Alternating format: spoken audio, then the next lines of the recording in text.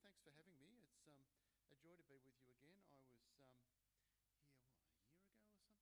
Two? I've lost track. The years move so quick. I'm certainly older than the last time I was here. So we've got a passage this morning from the Italian prophet, Malachi, or Malachi, the last book in the Old Testament. So if you've got the Pew Bibles and you want to read along, it's really easy. You just go to the end of the Old Testament, and before you hit Matthew, there is Malachi. And we're going to read, and this is, I think, is it Jono that's picked out this passage? Or yeah, okay, great. So we're going to read from chapter 1 in the book of Malachi, the Italian prophet. Okay, Malachi chapter 1, verse 6 through to 14. A son honours his father, and a servant his master. If I'm a father, where is the honour due me? If I'm a master, where is the respect due me? Says the Lord Almighty. It is you, O priests, who show contempt for my name. But you ask, how have we shown contempt for your name? You place defiled food on my altar. But you ask, how have we defiled you? By saying that the Lord's table is contemptible. When you bring blind animals for sacrifice, is that not wrong? When you sacrifice crippled or diseased animals, is that not wrong? Try offering them to your governor. Would he be pleased with you? Would he accept you? Says the Lord Almighty. Now implore God to be gracious with us. With such offerings from your hands, will he accept you? Says the Lord God Almighty. Oh, that one of you would shut the temple doors so that you would not light useless fires on my altar. I'm not pleased with you, says the Lord Almighty, and I will accept no offerings from your hands.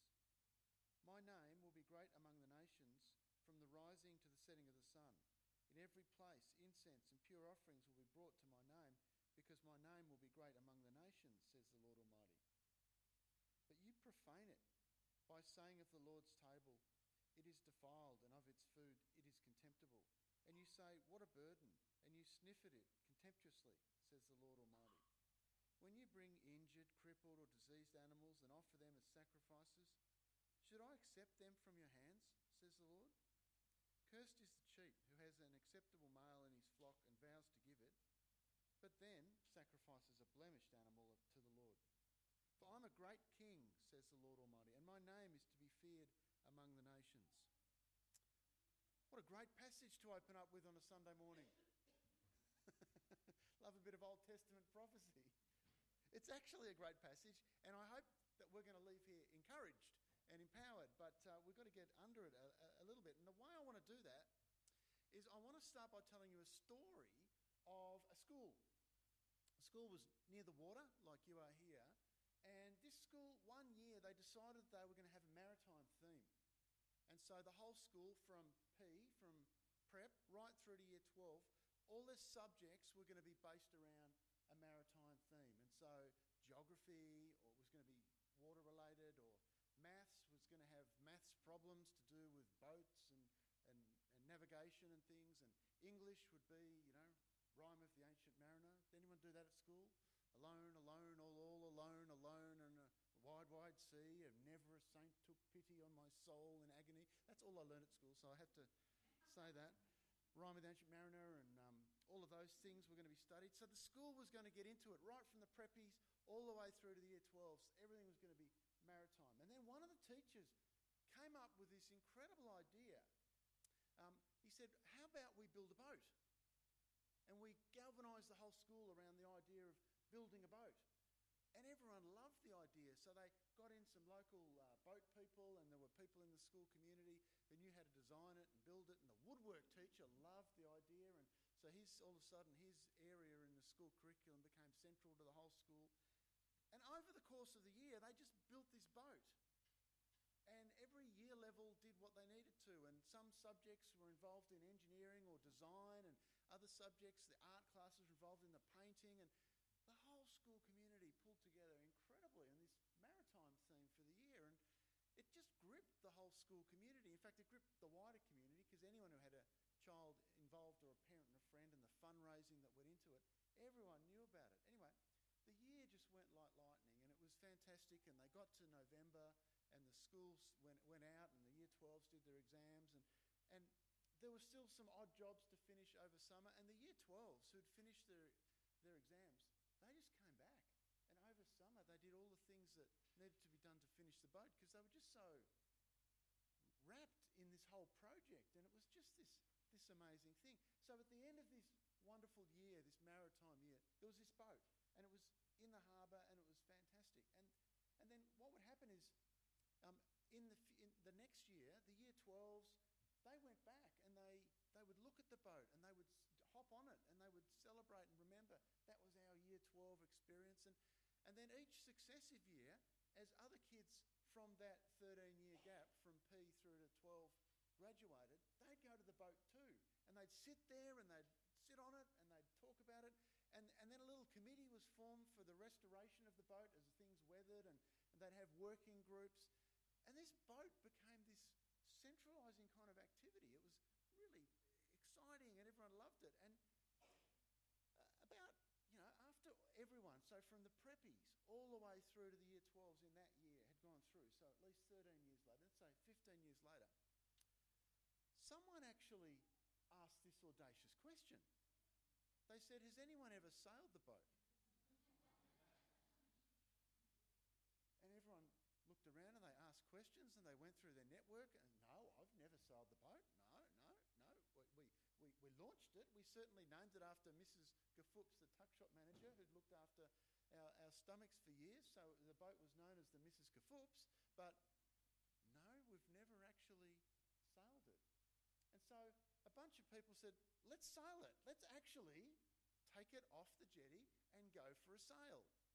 And so they thought, So they went to the principal of the school, who was a new principal by then, because the old one had retired, and they went to the new principal, and they said, we'd like to take the boat for a sail, so can we do that? The principal was mystified. He realised how important the boat was to the school community, and there were so many things talking about the boat, and he realised that it was actually quite dangerous. If the boat actually went for a sail and there was a disaster, people might be hurt or drowned, but worse, they might lose the boat. And that would be terrible. And so he thought about it, and he went to the school council, and he said, I've had this strange request. People want to sail the boat. And the council was horrified, and they pulled out their risk register, and they said, it's red on every column. There is no chance that you can possibly sail that boat. We could lose it, and that would be a tragedy. And so the school council that night, they made two resolutions. Firstly, the boat was never to be sailed. It was to be as good as bolted to the jetty, and it was to be there forever. And secondly, they decided they were going to form a committee that was going to look after the restoration and the history of the boat. And so people were going to get involved in writing about the boat and recording it and putting a book together and building up their photos, and others were going to sand it and paint it. And this boat was going to be there forever. Well, of course, that's a story, and it's a great story that I made up. But it's a great story, an illustration about actually how we can get so wrapped up in something that we can actually forget what the original purpose is. Boats are designed to leave the harbour. That's why you have them. That's why you build them, so that they can leave the harbour. And there was a basic lesson not learned in that school community and for all of those kids in that maritime year in the story. Well, Malachi as a book is a fascinating book. It's right there at the end of the Old Testament. We actually don't know if Malachi is a real person or not. There's no reason to doubt that Malachi wasn't a real person, a prophet, Old Testament minor prophet by that name, except that he's not mentioned anywhere else. So you kind of don't pick up anything else historically that means it literally has to be a person. Because just as equally, the name Malachi means messenger of Yahweh, or by the hand of the messenger. So it kind of could be a real person, and that was his name, or it might just be a a school of thought or someone that wrote these prophecies and assembled them, and that's what it means. It doesn't really matter. It was written around about the time of Nehemiah and Ezra. So you know the stories of rebuilding the wall of Jerusalem. So Jerusalem, the Israelites had been destroyed. And what's so important about this is the temple was destroyed. And the temple was where God lived. And so if God's temple was destroyed, God was dead. God was not in the temple. There was no temple. It was destroyed. And the people of God had been shipped off to Babylon, and they sat by the river and they wept. And so God was dead. Israel was dead. It was all over. And then you read the story after exile of Nehemiah and Ezra of the rebuilding of the temple and this new vision for the people of God. And it changed the theology and the understanding of the nation, because God wasn't dead. But God, in fact, they had reduced God to be too small by living in the temple, which was just a human construct. But so it's parallel with this whole story of Jerusalem being rebuilt. When something is in ruins, for example, our life, your life, my life, when something's in ruins, in the midst of the grief, it's actually a very powerful opportunity for you to reflect and return to original purpose, original values, to stop and soberly, in the midst of the grief and in the midst of the ruins of the financial devastation or the relationship loss or the passing of a loved one or whatever the circumstances, it's actually a profoundly important opportunity to be centred again around the things that really matter. And Malachi is doing that. And he's reminding the Israelites here in this part that they had three particular areas in the midst of the ruins and the rebuilding where there were profound problems. The first one was the priests had forgotten to do their duties well, and the temple was not functioning well. Secondly, the temple was underfunded because people had lost interest in it. Well, no wonder, because the priests were doing a bad job. And so the religious, the faith, the narrative that held together Israel, this small prophetic nation called by God, surrounded by all of these other powers, they were losing identity and self-understanding of who they were. And thirdly, Jewish men were divorcing their wives and marrying women from other peoples. And Ezra talks about that, and it's quite challenging theologically because the theme of genocide gets raised. Malachi is a reminder for us not to forget our purpose and values. The purpose of Christianity is not about building churches and building buildings. The purpose of Christianity, it's not about church growth. The purpose of Christianity, it's not even about the family. Shock horror. Sometimes when we listen to the media, we think that's what Christianity is about. And yet Jesus said in Luke 14, there's large crowds travelling with Jesus, and he says to the large crowds, if anyone comes to me and does not hate his father and mother, his wife, children, brothers and sisters, yes, even his own life, he cannot be my disciple. And anyone who does not carry his cross and follow me cannot be my disciple. Quite stunning challenge there about priorities of putting God first over everything. The purpose of Christianity is not just about going to church on Sundays and being religious and, looking all good. It's not about that. The purpose of Christianity is the Great Commission and the Great Commandments. It's about living, as we heard so thoughtfully this morning in the service, in the prayer time, in the kingdom of God. It's about allowing the reign of God, the kingdom of Jesus, to reign. Letting Christ the King rule over our hearts and our minds and our souls and guide our actions so that we can live out the reign of God in the world. So if you mention Christianity at the moment in the media, we're not doing a very good job. Well, maybe it's not us, but The people who seem to be going for prominence and power seem to be missing the point. I think about the devastating Royal Commission into sexual abuse that happened in so many Christian institutions that just ruined lives and damaged people. That's not the purpose of what Jesus came for. That's the opposite. I think recently about the megachurch scandal that A Current Affair have been following about a big church in Sydney, and all of the power abuse, basically, of what's going on there in that environment. It's just about power and wealth and using people. Or about the way that often the Australian Christian lobby seems to defend the rights of certain Christian schools and organisations to basically, I'm being political here, so you don't have to agree with me, but to basically but decide whether someone can have a job or not based on their sexuality, and they want the right in law to do that. It just, to me, seems not the central message of allowing the reign of God in the kingdom, the love of God in the world. We're getting so distracted if that's the message we want to communicate. I think about the evangelical Christians in America blindly supporting Donald Trump. That's just so troubling to me, because it's broadcasting something that's so far from Jesus, this poor carpenter from Nazareth, and the life and the teaching that he called, and the hope that brings. And I actually find if that's where you get to, and you need to make that sort of political deal to side with a guy like Trump, just to me, it's hopeless. Whereas the gospel is hopeful. It's so filled with hope.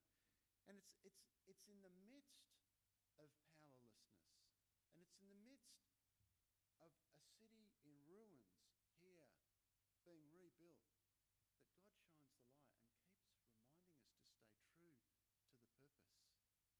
And that's what I want to encourage us with this morning. I want to encourage us with the purpose of Jesus and the life of Jesus that he calls us to. It's not about power or wealth or media or power or wealth or media or power, all the things that celebrity and that people can get. Have a listen to this. If you have any encouragement from being united with Christ, any comfort from his love, any fellowship with the Spirit, if any tenderness and compassion, then make my joy complete by being like-minded, having the same love, being one in spirit and purpose. Do nothing out of selfish ambition or vain conceit, but in humility, how's this? Consider others better than yourselves. Each of you should not look only to your own interests, but also to the interests of others. What a vision of the world. Your attitude should be the same as that of Jesus Christ, who being in very nature God, did not consider equality with God something to be grasped, but made himself nothing, taking the very nature of a servant, being made in human likeness. Incredible, isn't it? That's the hope of the gospel. That's the hope of the world. That's the kingdom come. That's the get rid of our story, bring in the kingdom story, let God shine. That's what the world's looking for. So this week, let's recommit, hey, to the joy of living out the great commandment. Loving the Lord our God with all our heart, our soul, our mind, our strength, and loving our neighbour as ourselves. 3 commitments to encourage us as we go. Let's love God fully. Just fully. Just allow God to be the centre of our lives, reigning our lives in our kingdom, not getting discouraged by not keeping up with someone or someone else's success or someone else has more money or someone else is better looking or someone else is whatever, all the stuff in the world. Or it's just tiring to keep up with it. Just let God reign in your life. And love your neighbour. Stop. Smell the flowers. Chat to your neighbour. Don't be so busy that you just miss saying, "G'day, Mark." Who's my neighbour? How you going? And how's Jack? And how's your dog? Jack's the dog. And stop. Just take the time to build connections with your neighbour and your neighbours. And thirdly, love your neighbour as you love yourself. Don't beat yourself up. Stop it. Stop Stop beating yourself up. Just accept that you're made in the image of God and God loves you. And have a good week. Don't take on all the baggage. That's simple encouragement, isn't it? That's what I get here. Turn back to first things. Don't get distracted. Don't say things that you don't mean. But just keep it simple and keep a simple agenda. I want to close reminding you of one of the most famous stories in our culture, which comes from Luke chapter 10, the parable of the Good Samaritan. We talk about someone's being a Good Samaritan all the time. See, the Good Samaritan's a fascinating story because, you know it, there's these three people. So there's a bloke, he's beaten up, he's at the side of the road, he could be dead. And then there's a Pharisee who comes along and sees that he's on the side of the road down to Jericho, and he could be dead and beaten up, so he crosses the road. And you think, how awful. He should have helped. And then Levite comes along, and he sees the same bloke, and he could be dead, and he's by the side of the road, and he says, oh, I can't help there, and crosses the road. And you say, how awful.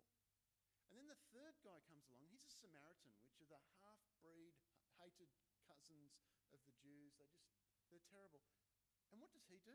He goes over and he picks him up and he puts him on his donkey and he takes him to an inn and he nurses him and he checks he's all right and brings him back to life. And then he pays for it and he says, I'll come back and I'll pay for more. And you think, what a good guy. Here's the way to go. We like him. Well, that's part of the story of what Jesus was encouraging us with. Absolutely we should do that. But the other part of it is Jesus was saying, if your religion leads you to a point where you're actually not caring for people, it's wrong. And it needs to be rebuilt. Because you see, the Pharisee and the Levite did the right thing. Because according to the Jewish rules of the day in the Old Testament, if their job was to be pure and follow the law and do their religious duties, but if that guy was beaten up and dead and they touched him, they were impure and they had to go and not do their duties for 3 weeks and be purified. And so if they risked touching a dead body, then they couldn't do their duty to God. So they actually did the right thing by crossing the road. But Jesus' point is there needs to be a reformation. Because if compassion can't rule, if the reign of God and the way God wants it can't rule, then the religion's wrong. And he rebuilt it and brought about a new way of living in the reign of God. So as we go this week, let's follow the Good Samaritan. Let's reform the way we do religion in such a way that we love God, we love our neighbour, and we love ourselves. That's the good news. That's the hope and the light. Forget about all the other stuff. Let's go